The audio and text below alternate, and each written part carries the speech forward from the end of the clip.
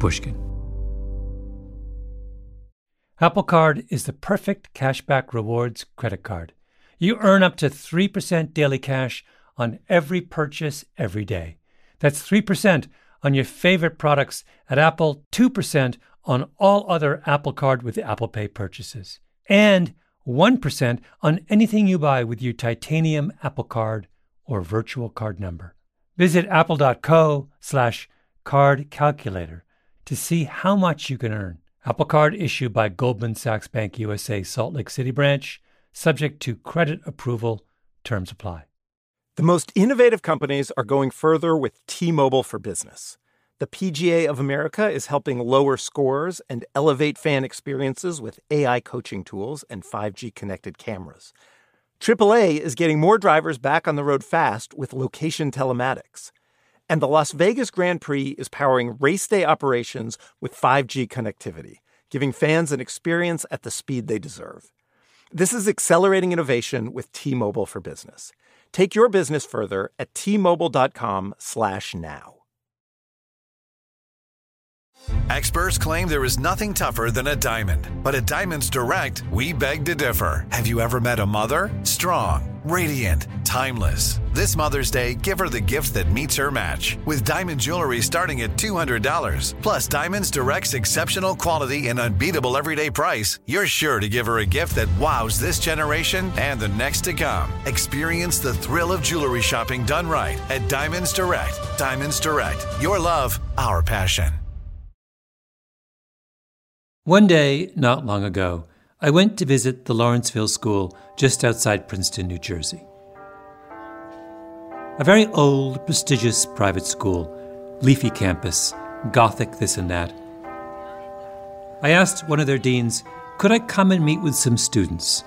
She said yes. Does everyone have a piece of paper and a pen?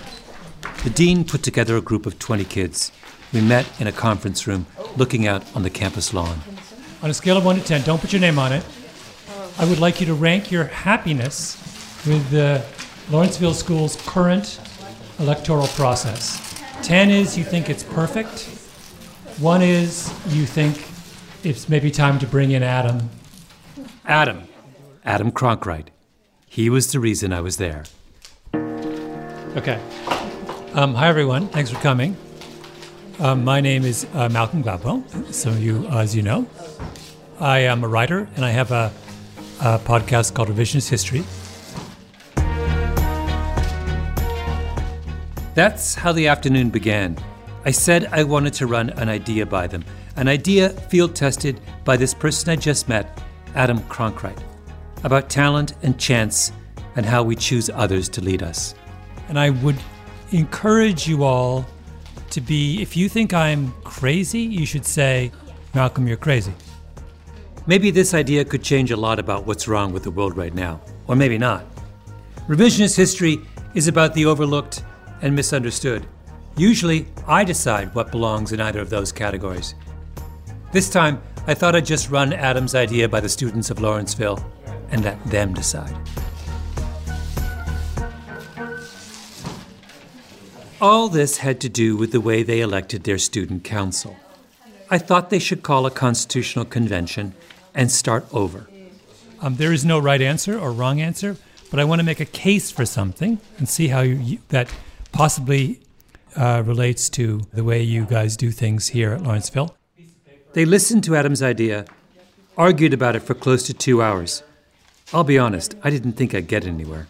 The whole student council was there as well, all people who had profited from the Lawrenceville electoral status quo. And what was wrong with the status quo?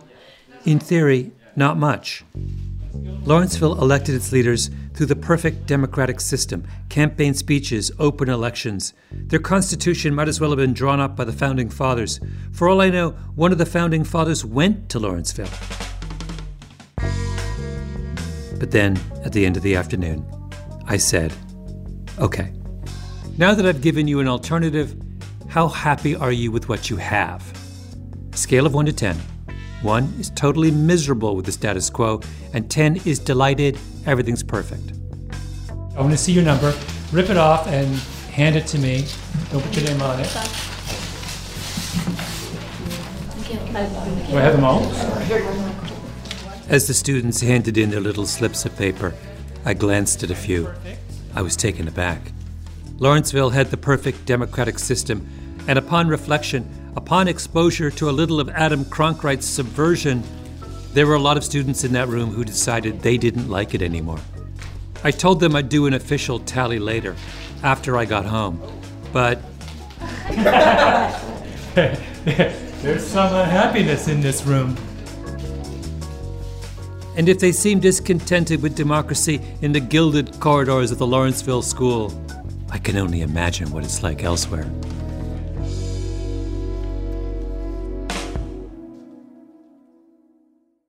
I first ran across Adam Cronkrite online. I was just rummaging around Google one day, and what he was doing struck me as so interesting that I tracked him down. Cold called him. "Are you ever in New York City?" This was November. He said yes. He'd be there in February. So we settled on a date, and he came to my apartment. Young guy, beard, big backpack, hiking boots. So tell me, actually, before we get into the question, where are you from? I'm from just outside of Syracuse, New York. Yeah. So central New York. How did you end up in Bolivia? Cochabamba, to be more precise, a mid-sized city in the mountains of central Bolivia. It turned out to be a long story. It starts in Canada, across Lake Ontario, from his hometown. I remember where I was when I thought of the idea, Where were you? I was outside Victoria Hall walking on the Queen's campus, and it was spring. It was 2009. Adam was finishing college at Queen's University in Kingston, Ontario. He wanted to be a politician. He had, as he puts it, a pretty big hero complex. It's kind of going to save the world, and coming to terms with this idea that, be difficult to get to the heights of power without having to make some serious compromises externally, internally, and so then it was kind of like, okay, well, what am I going to do? What are we going to do? He began to read history, political science, turned it over in his mind, looking for a big idea. And this is going to, right all the wrongs. But I wasn't that involved in anything. He was more of a dreamer than a doer. Adam graduated. The world was in a financial crisis. Occupy Wall Street was one of the protest movements that grew up in response.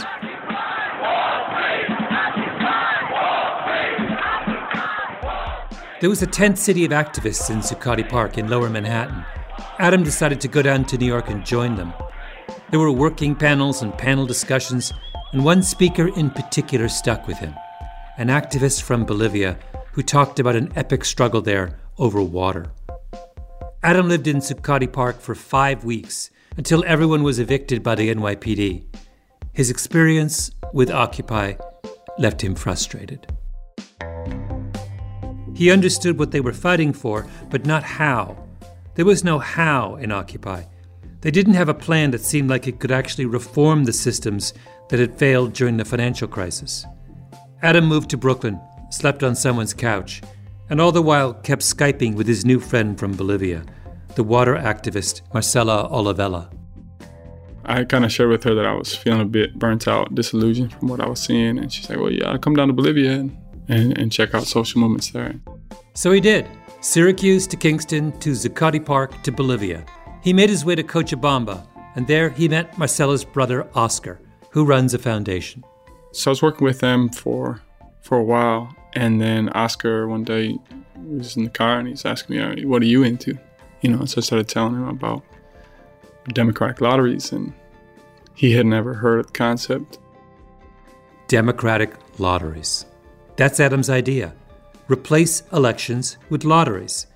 Adam tells Oscar about it. Oscar says, we could test it in the schools.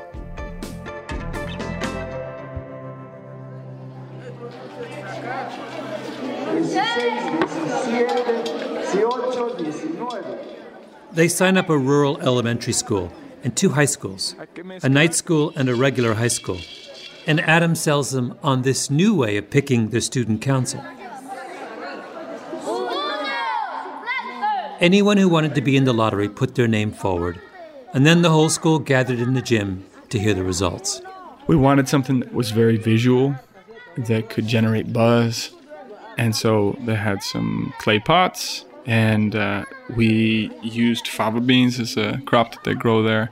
They're kind of the biggest beans you can find. And so we had two colors, green and purple. The students would put fava beans in the pot, and they'd cover it with an aguayun, a traditional cloth. So that it's from there, and it was also kind of visually beautiful. If there were 200 students running for 8 student council positions, they would put 192 green fava beans in the pot and 8 purple ones. Then all the candidates would line up. The kid reaches in under the cloth, grabs a bean. Yeah. Do they hold it up if it's purple? They hold it up. If it's purple or green, they're supposed to hold it up. So the school can see.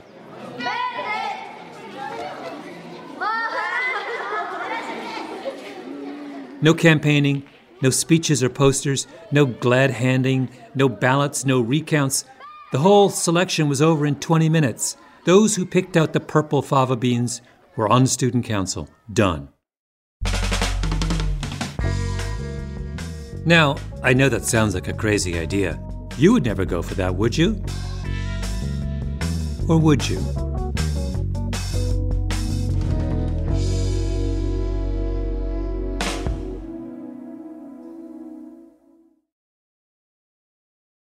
Apple Card is the perfect cashback rewards credit card.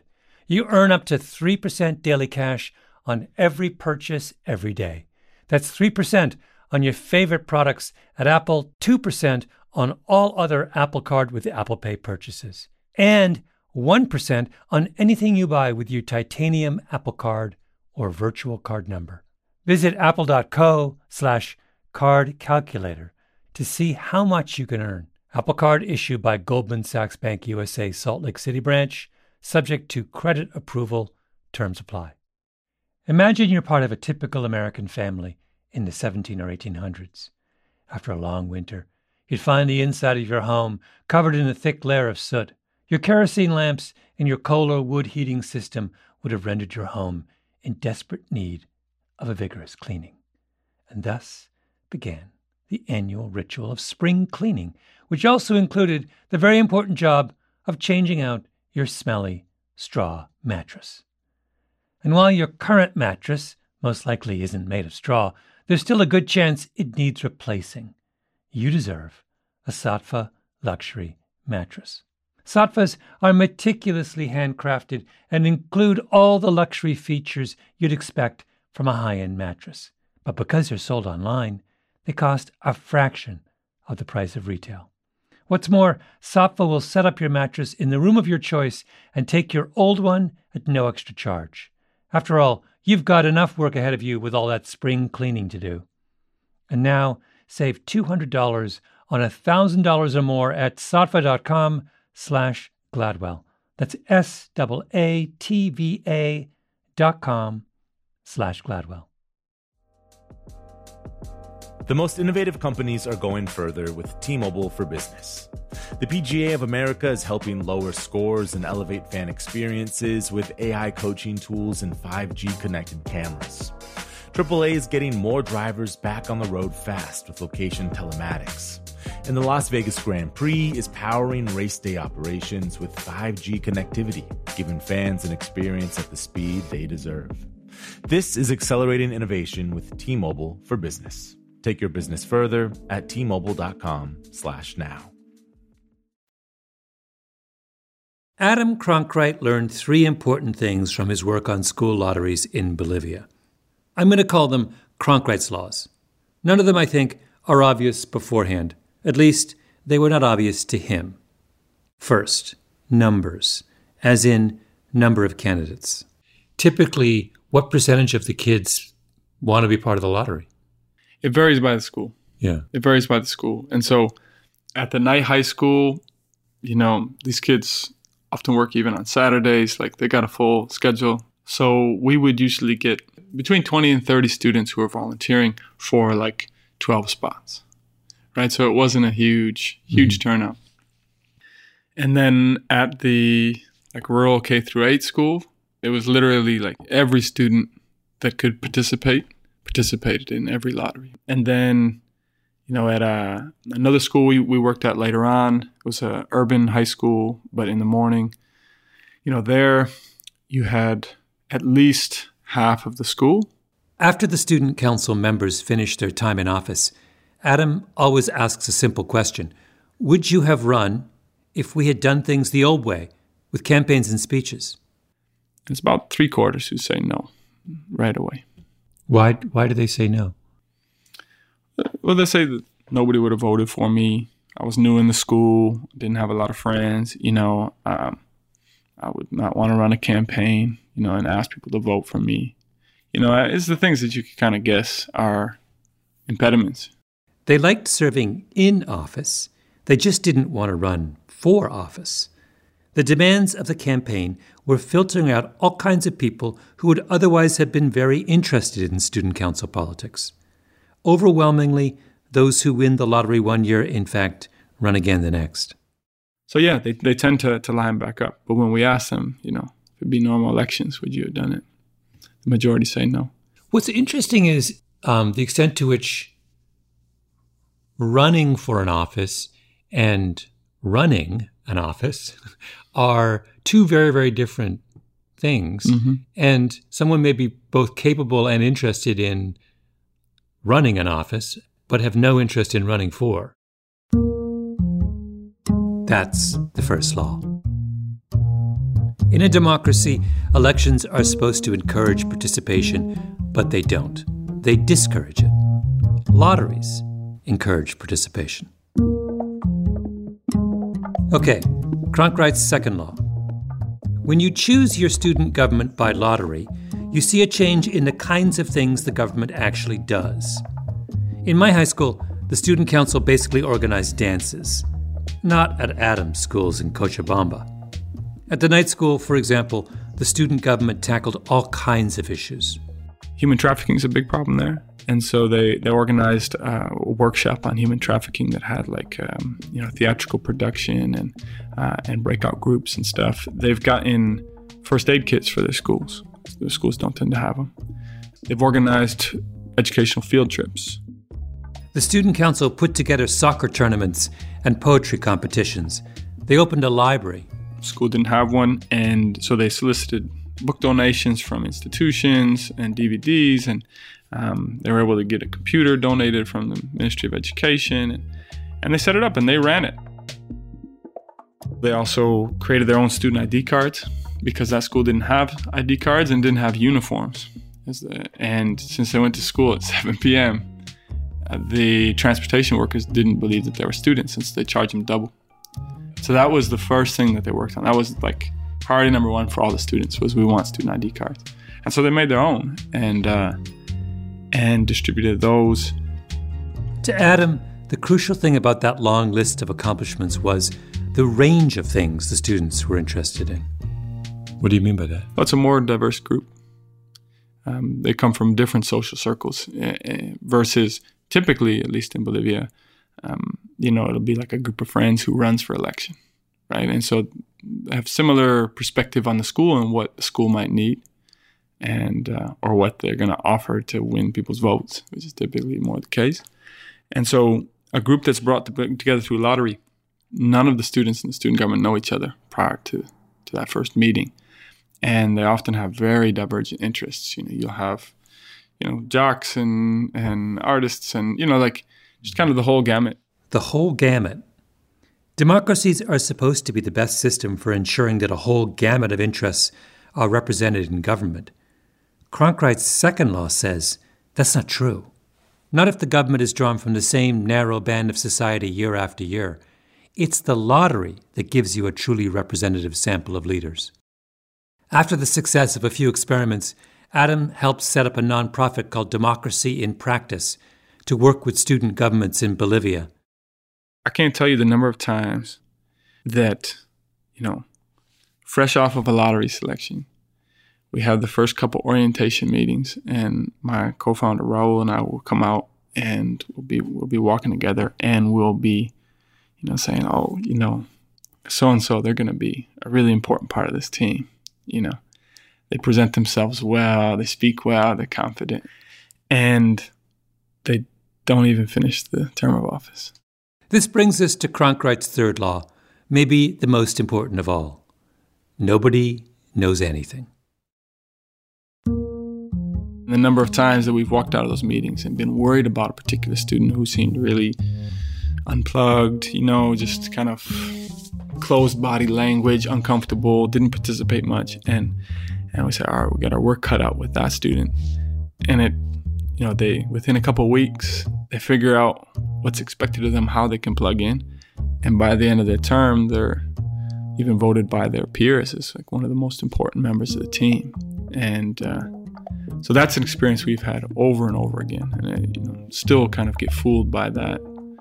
The charisma that certain students will have and the confidence that they'll have. So the mechanism we're using for predicting who will be a good leader is just flawed. That's what you're saying. Yeah. And even you sometimes fall into this trap of thinking that because a kid presents herself really well and is well-spoken and charismatic that she's going to be a good leader. Yeah, it's really difficult to counter that bias, right? And obviously not every student who's confident, charismatic, has a big ego and can't work well with others and doesn't show up. We've had several students who fit that mold and were great teammates. But generally, it's a lot easier to teach a shyer student or student who's not super popular. It's a lot easier to teach them to overcome those fears and kind of add a few more leadership skills to their skill set than it is to teach some of the more confident, charismatic students to kind of set aside their ego and like be a good member of a team and not try to steal the limelight and listen to others and not dominate conversations. Democratic elections are based on the idea that voters are good predictors, that they can look at a slate of candidates and accurately predict who will be the most effective leader.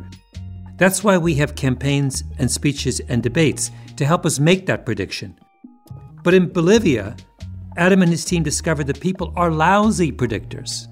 The teachers who often aren't in the meetings are just constantly fooled by, when they come out and say, that student, what a great leader. And they're not even aware that the rest of the student government's about to kick them out. They've had enough of some of their behavior. And there's one student who got picked in the lottery. And during the lottery, I had a teacher turn to me and under his breath say, that student's a dud. He's not going to work out. I found out afterwards he was the one student from his class of 35 students who had failed the previous year. And he was one of the more kind of outstanding examples that we've had. He really loved to work on meaningful projects and be a part of a team. Now, I know what you're thinking. It's Bolivia. What works for teenagers in Cochabamba doesn't necessarily work for the rest of us. Apples and oranges and all that. Except, after being schooled by Adam, I began to see versions of his logic everywhere. Hello, this is Mike Lauer at NIH. Delighted that you found time to chat with me. I just ran across your papers on peer review and citations and found them absolutely fascinating. And they fit very much in a theme I'm exploring in my podcast this season. So I wanted to chat. Michael Lauer is Deputy Director of Extramural Research at the National Institutes of Health in Bethesda, Maryland. If I had to make a list of the most important Americans you've never heard of, Lauer's in the top 10. He's way, way up in what you might call, and I mean this in the nicest possible way, the biomedical deep state. His office hands out around $30 billion a year in research grants to scientists across the United States. Basically, if you walk through any biology or chemistry department, or any medical school, or any medical research institute, Lauer's office is what's paying for it. So, every year, his office gets 80,000 grant applications from around the country. They only have money to fund about 20% of those. So they hold the equivalent of an election. Each of those applications gets assigned to a small group of reviewers. The reviewers vote for the ones they like and throw out the rest. Then those finalists are turned over to a second group of voters. The reviewers who are assigned the grant will give a brief presentation about the grant itself and what they thought were the strengths and weaknesses. This is then followed by an open discussion. After the discussion is complete, there is then a scoring. So first round is you're throwing out the bottom half. That's right. That's right. Second round is you're scoring the remainder. And what is the score? The score is on a scale of what to what, or how is the score represented? This is like golf, so a lower score is better.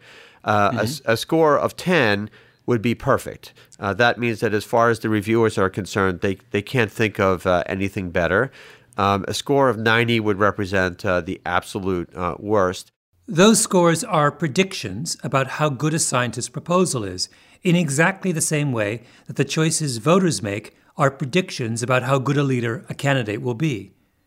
Cronkright's third law says that voters aren't very good at that prediction. So Lauer wonders, what about the NIH's grant reviewers? Are we any good at it? Does the proposal that got a perfect 10 from the voters at grant approval time actually end up being the most influential or innovative research once it's finished? Lauer looks around. He can't find any definitive answer to that question. This peer review process that you've just described has been in place at NIH for how long? 75 years. 75 years. So we have this situation where we have a process in place for many, many years, 75 years, which is, from an empirical perspective, unexamined. Well, that's right. So Lauer says, let's take a look. His method is simple. The standard way that science measures the value of a bit of research is how often it's cited by other scientists in their work. So if I spend 5 years working on an experiment and no one mentions that experiment again, it would be considered a failure. And if it's mentioned 1,000 times, it's considered a home run. So, what is the correlation between the score of your grant application and the number of citations your work gets once it's finished? I think you know where this is going. We did not find a strong correlation between the peer review score and the citation metrics of the subsequently funded grant. Now, it's worth pointing something out. Lauer doesn't go into this thinking that the NIH is going to be subject to Cronkright's third law. Nobody knows anything. After all, Lauer's not talking about adolescents judging other adolescents. He's talking about distinguished scientists judging the potential of other distinguished scientists. We had assumed that we would find a reasonably strong correlation between the peer review score and the grant productivity. Really? Yeah. Wait, I had assumed that you went in skeptical. No. But then again, exactly as I said, if we knew what we were doing, we wouldn't call it research.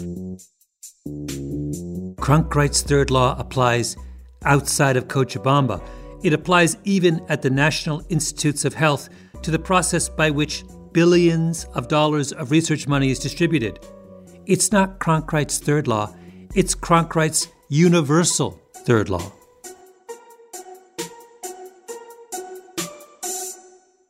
When Lauer publishes his research, lots of other scientists look at his results and say, if he's right, our electoral system in science is broken. I mean, why bother voting on grants at all? People throughout the scientific community start talking like Adam. Start saying, let's just do a lottery. Let the reviewers make the first cut and get rid of the obvious losers, then put the rest in a hat. My favorite article ran in the Wall Street Journal by two microbiologists, Ferric Fang and Arturo Casadevall, entitled Taking the Powerball Approach to Funding Medical Research. Powerball, for goodness sake, with the subtitle, Winning a Government Grant is Already a Crapshoot. Making it official by running a lottery would be an improvement. There's a famous line from Niels Bohr, and also attributed to Yogi Berra, that prediction is very hard, especially about the future. By its very nature, science is unpredictable. And essentially what we are asking scientists to do is to make predictions about something which is itself inherently unpredictable. Well, So is leadership. Leadership is even more unpredictable than scientific merit. So why do we insist on making predictions about something which is inherently unpredictable? Along these lines, I did something fun 2 days ago.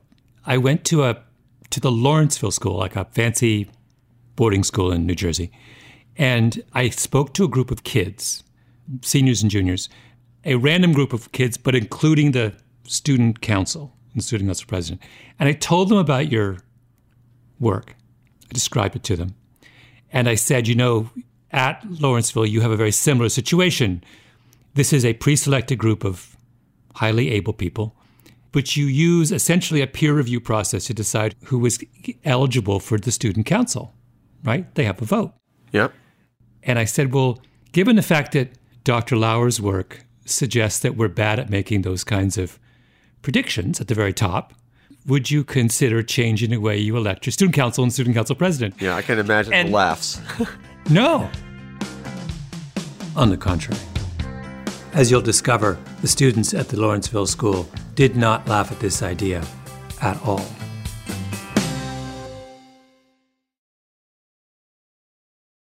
As listeners to this show, you probably consider yourself pretty smart. But how smart is your wallet? When you're looking to upgrade your wallet, it's time to turn to NerdWallet. Their expert team of nerds has the financial smarts to help you find the right financial products for you. Before NerdWallet, you might have paid for vacations with whatever was in your wallet, but you could have been missing out on miles you didn't even know you were leaving on the table. Now you can get a new card with more miles and more upgrades. What could future you do with more travel rewards? A hotel upgrade? Lounge access? Wherever you go next, make it happen with a smarter travel credit card. Don't wait to make smart financial decisions. Compare and find smarter credit cards, savings accounts, and more at nerdwallet.com. NerdWallet.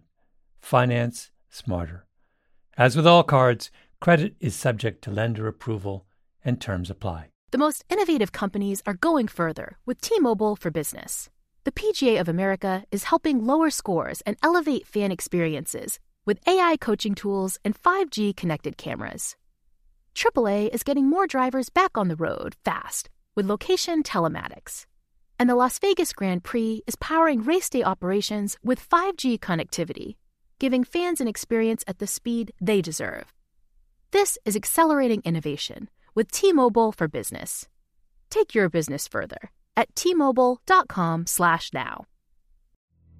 This show is sponsored by BetterHelp. I was raised not to complain. I had one of those English, stiff upper lip fathers. He carried his wounds and grievances on the inside. And I'm the same way. It's very hard to tell the difference between when I'm calm and happy and when I'm teetering on the edge. Is that good? Sometimes. It keeps things calm for my kids. But there are times when we have to share our burdens and enlist the help of others in making sense of our lives. That's where therapy comes in. A good therapist is someone who can walk with you and make that load on your shoulders a little lighter. If you're thinking of starting therapy, give BetterHelp a try. It's entirely online, designed to be convenient, flexible, and suited to your schedule. Just fill out a brief questionnaire to get matched with a licensed therapist and switch therapists anytime for no additional charge. Get it off your chest with BetterHelp.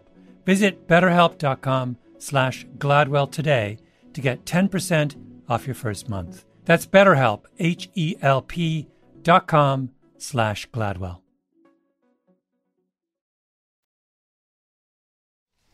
Thoughts? Comments? Is this something you'd ever think of trying here? Do you think Bolivia is different than New Jersey?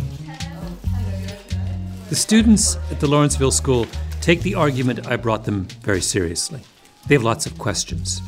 The democratic process at Lawrenceville is steeped in tradition. They're a little leery of leaving the process up to chance, especially for the top, student body president. You don't want to have to go to a first school meeting and have a president who's a little bit shaky.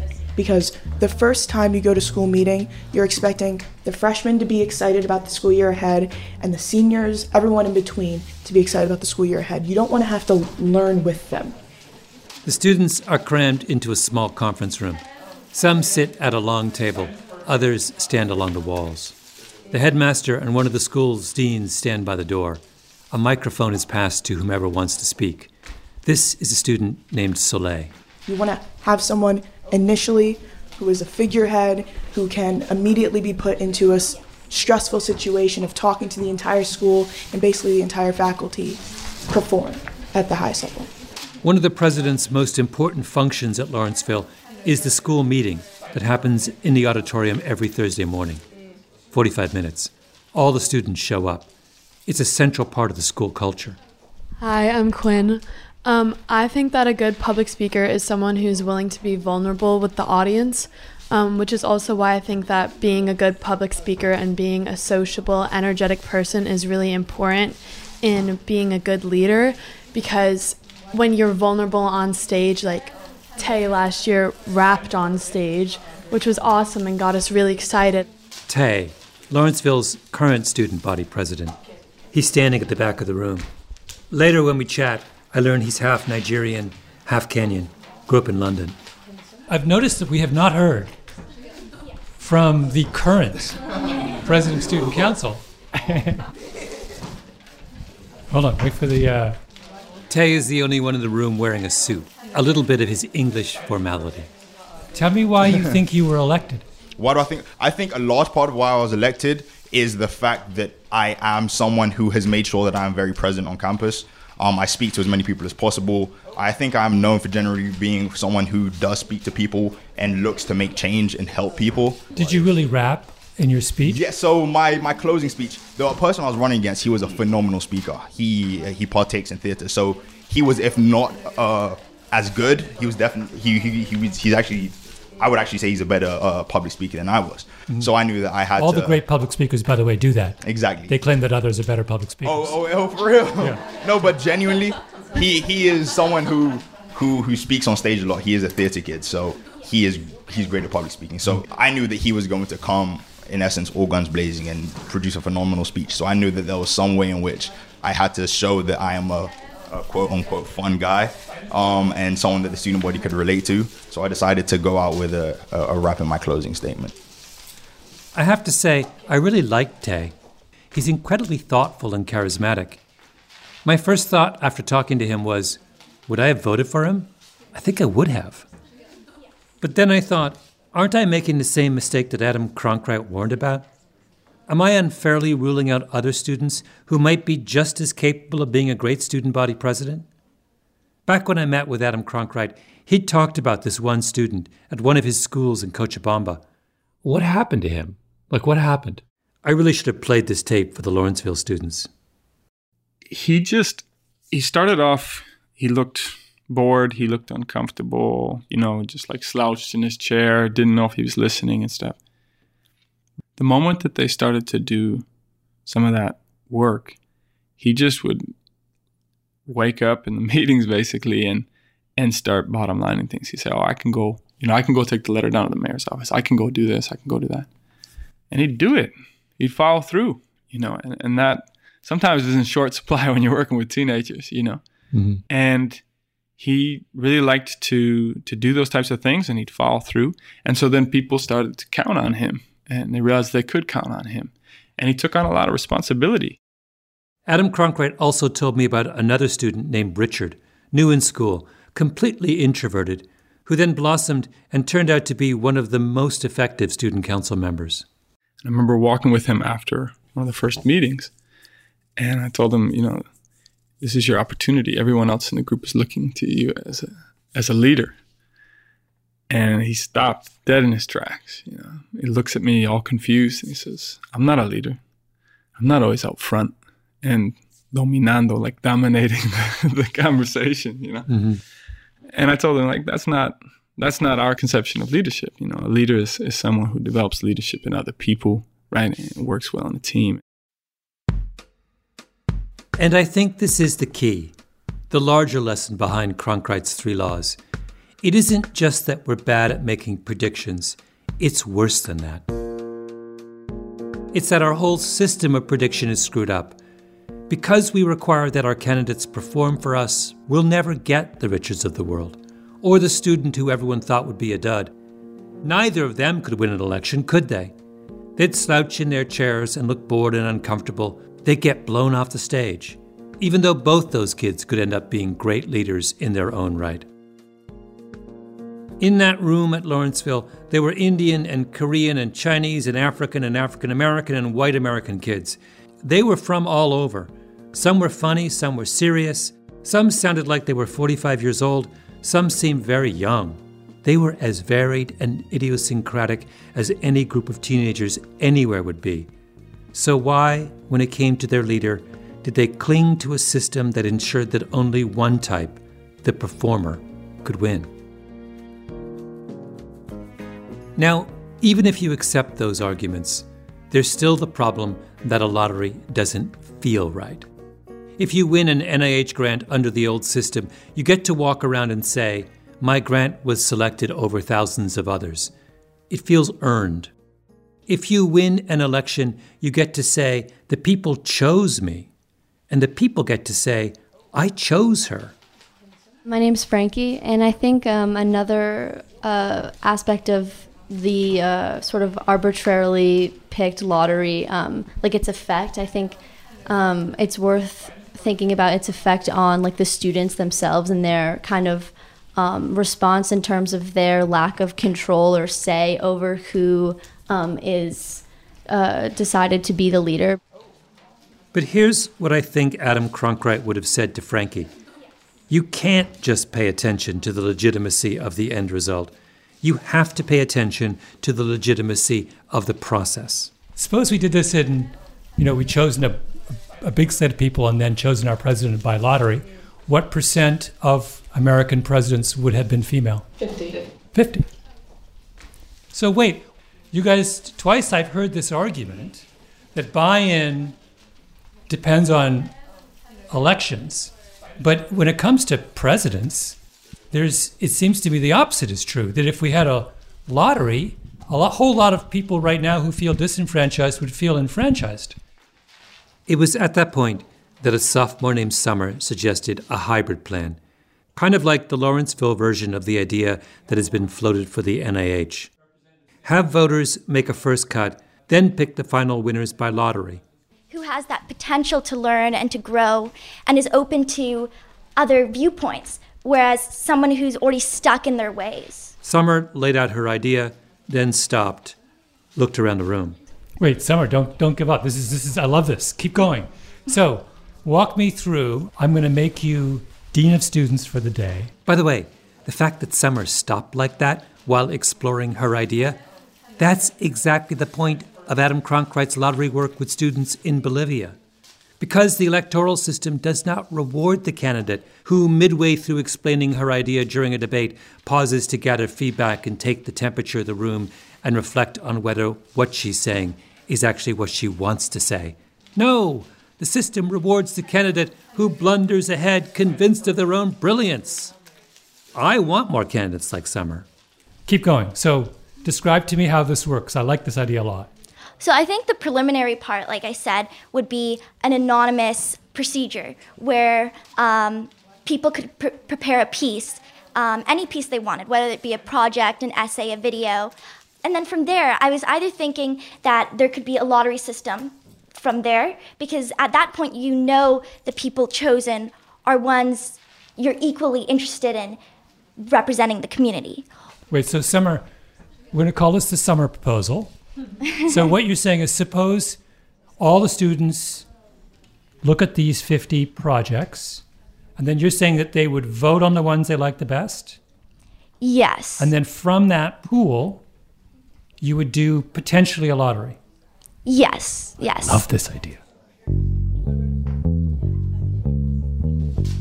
Now that they had thought about their electoral system and talked about the alternatives, how happy were they with the status quo? I wanted a vote. Let's have I want a show of hands.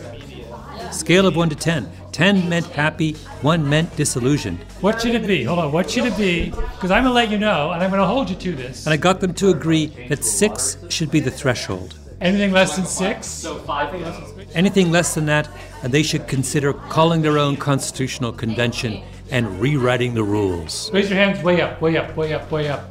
That carries the day, folks. All right, I'll let you know. Thank you all very much.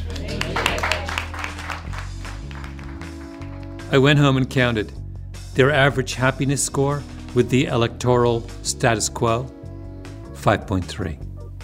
A tried and tested democratic process honed over generations at one of America's most prestigious private schools. And when you ask the students, even for a moment, to think about how well it works, they say, we're not so sure. Oh, I forgot to mention one thing. Kind of a big thing. Wait, so do you think colleges should...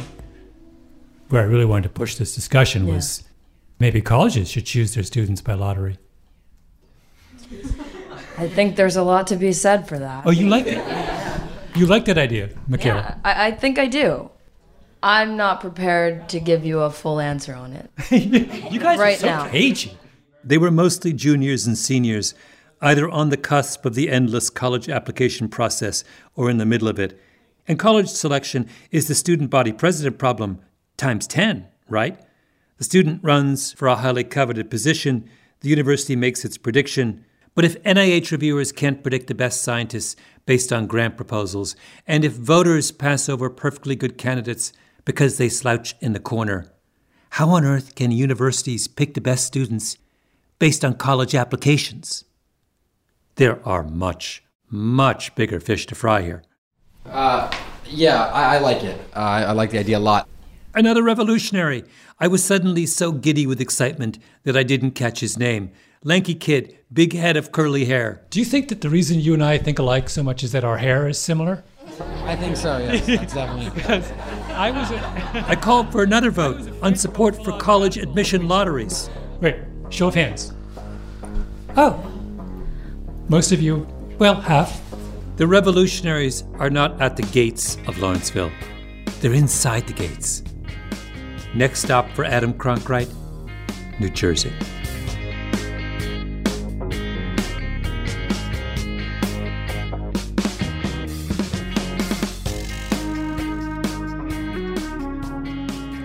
Revisionist History is produced by Mia Lobel and Lee Mengistu, with Jacob Smith, Eloise Linton, and Anna Naim. Our editor is Julia Barton, original scoring by Louis Sciarra, mastering by Flawn Williams, fact-checking by Beth Johnson. A special thanks to the Pushkin crew, Hedda Fain, Carly Migliori, Maya Koenig, Maggie Taylor, Jason Gambrell, and of course, El Jefe, Jacob Weisberg. Oh, and big thanks to the staff and students of the Lawrenceville School for a really fun afternoon. I'm Malcolm Gladwell.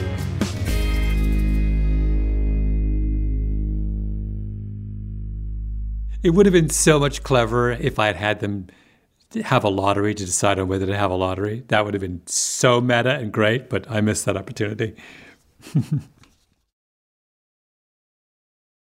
The tradition of breaking tradition continues with the return of the unconventional awards from T-Mobile for Business at Mobile World Congress. This is an event that celebrates innovators whose bold actions took their industries to new places. If that sounds like you and you're a T-Mobile for Business customer, enter today. If you win, you'll be publicly honored amongst some of the most influential leaders in industry. And me, I'll be there too. Enter now at tmobile.com/unconventional awards. See you there. This show is sponsored by BetterHelp. It's a simple truth. No matter who you are, mental health challenges can affect you, and how you manage them can make all the difference. That's why everyone should have access to mental health support that meets them where they are and helps them get through their day. BetterHelp provides online therapy on your schedule. It's flexible, simple to use, and more affordable than in-person therapy. Connect with a licensed therapist selected just for you. Learn more at BetterHelp.com. That's better, HELP.com.